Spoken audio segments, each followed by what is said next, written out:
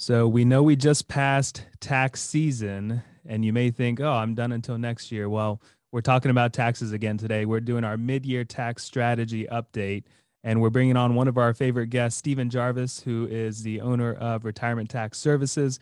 He's a fantastic CPA, very knowledgeable, and we're going to talk about a few different things that you want to be thinking about now that you're done with your filing. Let's be proactive about what you can do in the rest of the year.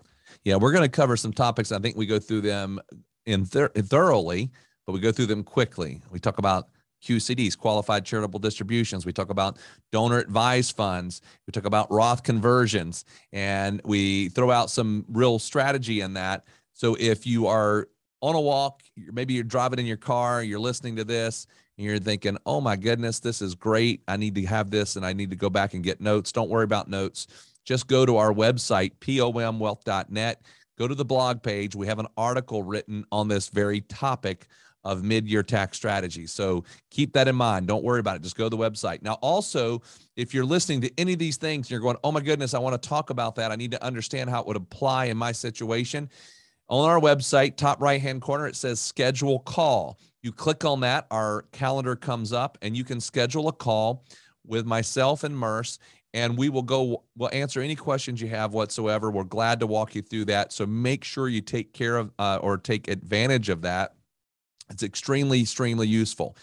Also, before we move into the show, if you're listening on our website in particular, or on anything you're listening on, please take time just to subscribe. If you're on the website, you'll see a big red button that says subscribe or follow us. You listen on iTunes, you're listening on Spotify, Amazon, any of those places.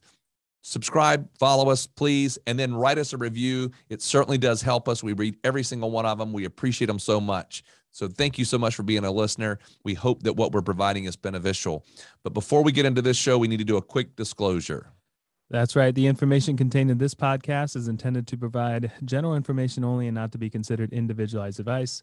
Different types of investments carry different levels of risk. As always, please contact your financial professional for advice appropriate to your situation. Enjoy the show. Welcome to the Secure Your Retirement podcast. This is the place where high-achieving professionals come to gain confidence on how to successfully navigate their transition into and life during retirement. There's no such thing as a passive retirement plan. To have a successful financial future, your plan must be actively managed.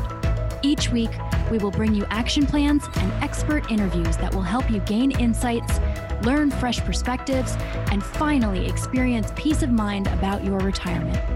Here to help you achieve your dream retirement and live the life you deserve are your hosts, certified financial planners, Radon Stansel and Merce Tariq. Welcome, everyone, to our Secure Your Retirement podcast. Merce and I are super happy to be able to have you with us today. And we are also extremely excited to have our guest. We have with us Stephen Jarvis. You might remember him. He was with us on episode 133, where we talked about tax planning. You know what? It's kind of an oxymoron to say excited to see a CPA, but we are because we love him. So thank you very much, Stephen, for coming on and talking with us today. Yeah, I'm happy to be here. And I get that all the time when I'm telling people how excited I am to talk about taxes. And they say, oh, you're just putting on a face. You're not really excited. But I am, because this is a topic where we can help people. We can help people save money. It's a really emotional topic for people. So I can see the impact it has. So I do get excited. Yeah. Well, I tell you this, we work with you, Stephen, and our clients work with you. And we've had such good feedback this year from that. And I think I would say that our clients are excited whenever they think about the fact that, because I mean, to me, when I think about taxes, almost always I become stressed, because it's like, okay, well, and I think the stress is two things. One is you didn't do the right planning. And then the other one is it's unknown. Sometimes you think you walk into this scenario thinking, oh, I thought I owed this, and now you're telling me I owe this. And it's stressful when that occurs. Whereas if I know the plan and I know and understand it, it's not that bad. It's not good, but it's not that bad. Yeah, as consumers, as taxpayers, we kind of get trained into this idea that tax time is March and April, and that's the only time of the year we should think about taxes. And that's where that stress comes from, of waiting until that time of year. It comes as a bit of a surprise, usually an uncomfortable surprise. And so being able to change that conversation, talk about tax planning, talk about looking through the windshield instead of the rear view mirror, and having a mid-year check-in, having a time of year where we're proactively thinking about taxes and not letting it just surprise us on the back end. Yeah, so we were having a little pre-talk before we started recording today, and Raiden asked Steven, he was like, "Hey Steven, so we're past tax time. Are you relaxing now?" And I want everyone listening to appreciate Steven basically said, "Well, I'm a little bit different than most CPAs. It's not just getting through tax season, because as soon as my team is done with tax season, well, then it's all about tax planning for the rest of the year." And that's kind of what we want to approach today is, hey, we're through tax season. Now, what are the things we should be thinking about as we go from the middle of the year to the end of the year? What are at least opportunities that we may have that we don't want to miss? And then all these things we can be thinking about. So, Steven, I'll let you open up, and I'm sure you've got a couple of things as you close out your tax season for individual filers, a couple of things that have come up in conversations that you may want to say, hey, why don't we think about this? Yeah, definitely. And we can start on the simple end of things. When I'm working with clients, one of the first things I'm going to do, even as we're wrapping up the tax filing, but then as kind of an action item for after the deadline, is how did you feel about the refund you got, the payment you had to make? What was that tax filing experience for you? Because taxpayers commonly will kind of embrace this myth that there's nothing you can do about your taxes, right? And while we all need to pay the amount we owe, I'm not really interested in leaving the IRS a tip. And so if we're proactive, if we're intentional, there's things that we can do. If every year we get to April and we have to write a big check to the IRS, great, let's adjust our withholdings. Let's work with a trusted advisor to change this situation. We don't have to keep having the same pain every year. On the flip side, if we get huge refunds every year and we sit there wondering why we gave the IRS an interest-free loan, great, let's dial that in. And now in the middle of the year is when we want to be looking at this. We want to be looking at what has our income been so far this year, and can we make those adjustments for the rest of the year? And that might seem like a simple thing, but it's going to change your experience at tax time. Yeah, good. So here's a couple things that we'd like to get your perspective on. And I mean, you've got your own things too, but Merce and I, these are things that we commonly run into. And I think sometimes people don't maybe get the impact of them. Yeah. And maybe don't understand exactly how big a deal it is. But one of those is QCDs, qualified charitable distributions.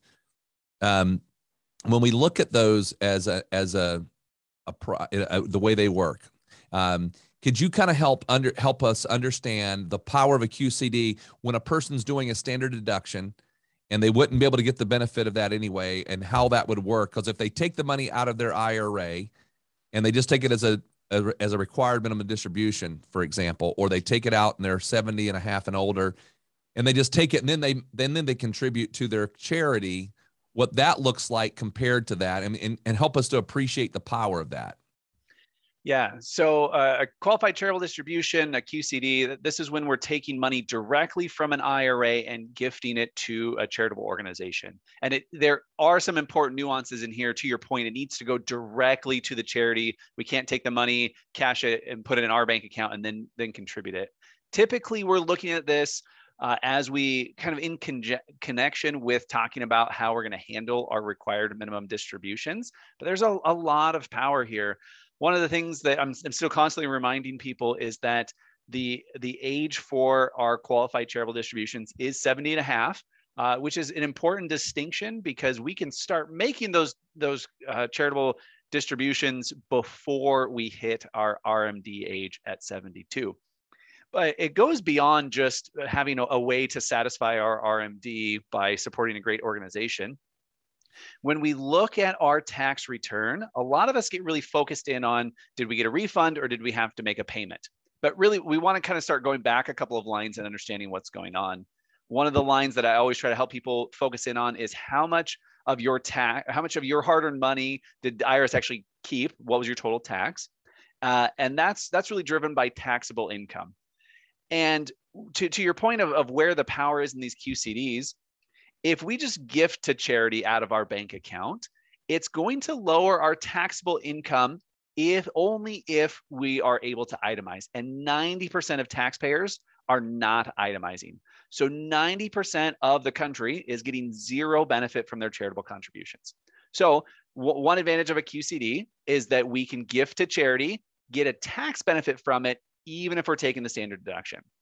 But it goes beyond that, because again, if we gift directly to charity from our bank account, it's going to lower our taxable income. But there are some other line items on our tax return that are really important. One of them is adjusted gross income. And I'm sure your listeners have heard this term before, but just indulge me for a second, especially as we're talking about our clients in retirement or taxpayers in retirement. One of the reasons that number can be really impactful is because it has an impact on how much we pay in Medicare premiums. And so another advantage of QCDs, as opposed to just writing a check out of your bank account, is that a QCD will lower our adjusted gross income, not just our taxable income. So in addition to lowering the amount of our income that the IRS is going to tax, doing a QCD can actually help you pay lower premiums for Medicare. And so there are multiple ways that we are getting a huge benefit from doing those QCDs. I hope that you are enjoying the show. By the way, if you are in or nearing retirement and are someone who wants to gain clarity on what questions you should be asking, learn what the biggest retirement myths are, and identify what you could be doing to achieve peace of mind for your retirement, get started today by requesting your complimentary video course, 4 Steps to Secure Your Retirement. To access the course, simply visit pomwealth.net/podcast. If you're new here or you haven't done this yet, this is definitely the first step to get started in applying these principles to your life. So head over to pomwealth.net/podcast and check us out. Yeah, I just got an email, maybe an hour ago. So walking into the studio basically to record this, and got an email from a client who's only been with us for maybe about a year and a half. And one of the things that we talked to her at the beginning was these QCDs. She told us that she was giving charitably, which is the scenario of taking her RMD, paying the taxes, putting in her bank, and then writing the checks to the bank. And then we talked to her a little about QCDs last year. This year, just now, an hour ago, I got an email from her. Basically, it says, "Hey, I know all about QCDs now because of you guys. Here's a list of the charities that I want to have my QCDs go to." And effectively, what she's doing now, she's well educated. She's given us all the information, and now it's just a matter of doing the signature. And now her total RMD is gonna be essentially tax free and go to wherever she wants it to go to. So I think it's a powerful thing as long as you know about it. We've been making a point to talk to all of our clients who are in that category and younger clients to be thinking about these things. That now this kind of segues us into, okay, so what if you are under the age of 70 and a half and not eligible for a qualified charitable distribution? And you did make the one mention of being able to itemize, and being able to itemize makes it possible for you to get some benefits from your charitable donations. Well, a lot of us cannot itemize ever since they raised the standard deduction a few years ago.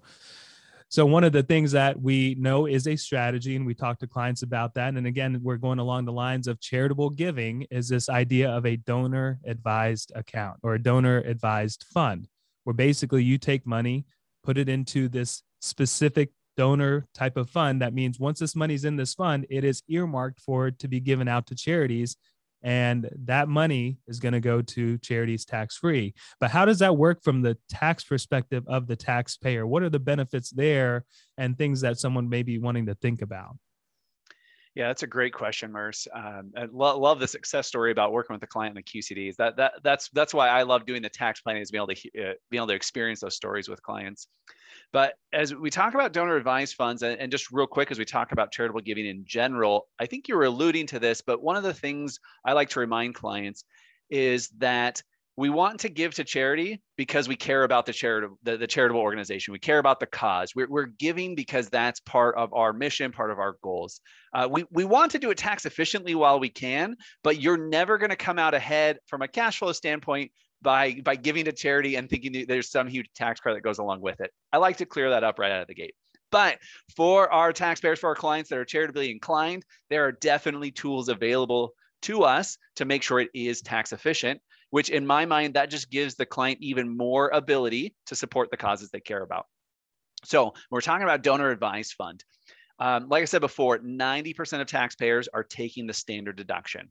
And when you take the standard deduction, that literally means you're getting zero tax benefit from your charitable giving, which honestly, it's great news that you get the standard deduction, because then you get to deduct even more than you had actually paid out.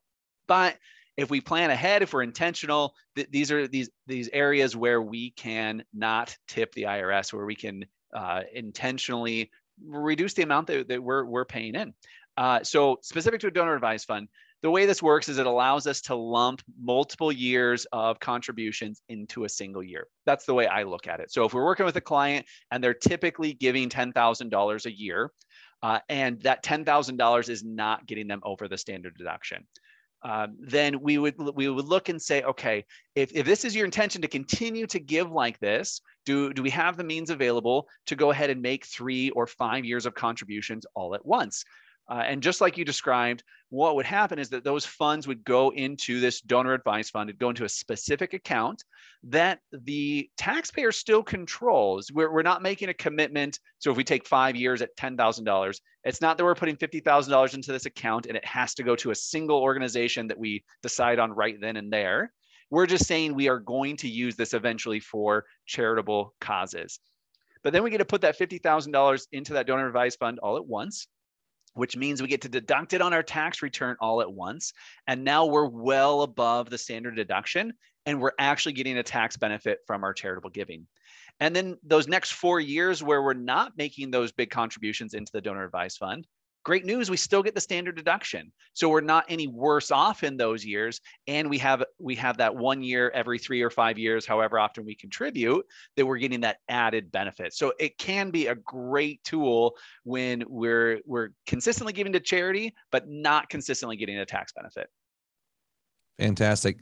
Well, I mean, we've knocked out 2 big strategies already with QCDs, donor advised funds. And those right there could be a lot, but we're going to hit a third one that we have, and then we'll wrap up with whatever it is that you might have that you want to share and close us out with. But the third one is something that I think that people hear about. It gets a little confusing, although it's talked about all the time. There's probably tons of articles about it, but is this idea of a Roth conversion. Now, here we sit mid-year. We're talking and we're trying to plan.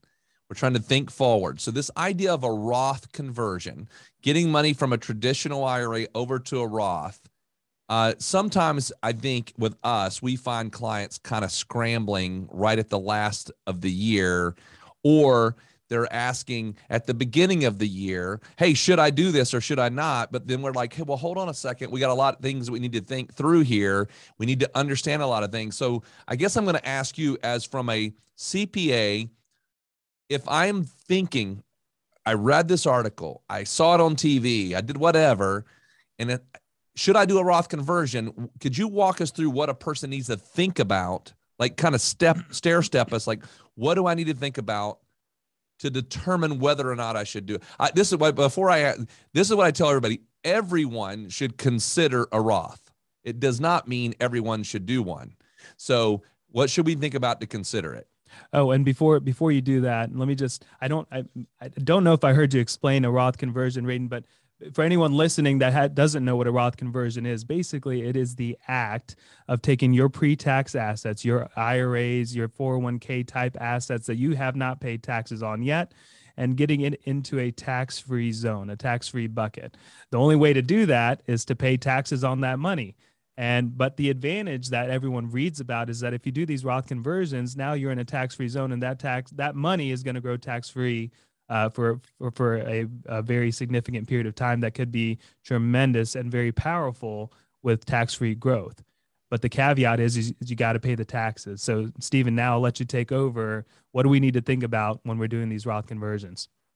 Well, and on behalf of tax preparers everywhere, I really appreciate the reminder there for everyone that you will pay more taxes this year, because that is a constant frustration for tax preparers when advisors will recommend a client do this and don't make it clear, or there's just a big time gap, right? That you're doing the Roth conversion in May or June, and then you've forgotten by April that you intentionally paid more taxes. So love the proactive way you're approaching this. As far as who should consider a Roth conversion, Radon, I'm right there with you that everyone who has IRA dollars should consider it. Not going to be the right fit for everyone, but absolutely, this is something we should be thinking about to say, is this something we should go ahead and consider doing this year? And in a year like we're having right now, I know there's probably not a lot of silver linings for people as they watch their account balances go down with the market. But if we're talking in terms of Roth conversions, well, now great. Now we have the opportunity to convert IRA balances at a discount, essentially. Because what we're doing here is we're looking ahead, we're looking into the future and saying, okay, at some point in the future, do I think my tax rate will be higher? Whether that's because I have more income or because the current tax laws are going to expire in 2026 and we know rates are going up, or if you have concern that Congress might change the rules on us at some point and increase tax rates, whatever the source of those increased tax rates in the future, if you have any concern that tax rates might go up, getting dollars into a tax-free bucket is going to set you up for success, because we're essentially taking away the IRS's ability to change the game on us later. And so we want to look at what tax bracket we're in now versus what we might expect to be in the future. And so this is where we get into the analysis, or doing the assessment is great. It might not always be the right fit. If you're in your peak earning years and between the time that you retire and Social Security and RMDs kick in, you know you're going to be at a lower tax rate, maybe right now isn't the best time to do those Roth conversions because you're in your peak earning years. But what surprises a lot of people is that they actually end up in a higher tax bracket in retirement than they might have anticipated because of Social Security, because of RMDs. And so that's where the advantage of working with a professional in this area really comes in, to have somebody help you and say, okay, great. Right now you're in the 22% bracket and you might be thinking, hey, my income's going to go way down in retirement, but let's make sure we really understand whether that's the case. Because to your point, Merce, doing the Roth conversion means we're going to pay the taxes now. So I always like to look at, okay, what's the risk this goes wrong? What's the risk that I end up worse off? And in doing a Roth conversion, really the only way I end up worse off is if tax rates go down, right? Tax rates can go up, they can stay the same, or they can go down. If they go up or stay the same, great. Even if they stay the same, I've created more flexibility for myself. I personally still think I'm better off for having it in Roth. And then I just have to step back and say, okay, am I really concerned that tax rates are going to go down in the future? And I have a hard time coming up with a scenario where I honestly believe in my heart of hearts that tax rates are going down. My crystal ball doesn't work any better than anyone else's, but just from where I'm sitting, I think it's more likely that tax rates are going up in the future. And so those are some of the kind of the starting place of should we look at pursuing a Roth conversion. So a quick note that I'd like to make on any of these as you're listening on the QCD, the QCD, the qualified charitable distribution, the Roth conversion, definitely you need to have that decision made and completed and the actual action taken by 12/31. So all the more reason that we're coming to you here in June and mid-year, putting the idea in your brain about, hey, do you want to be thinking about this? Do you need to get with your professional and talk about this? Because there is a timeline on when you can take advantage of this, which is 12/31. And so definitely be thinking about that.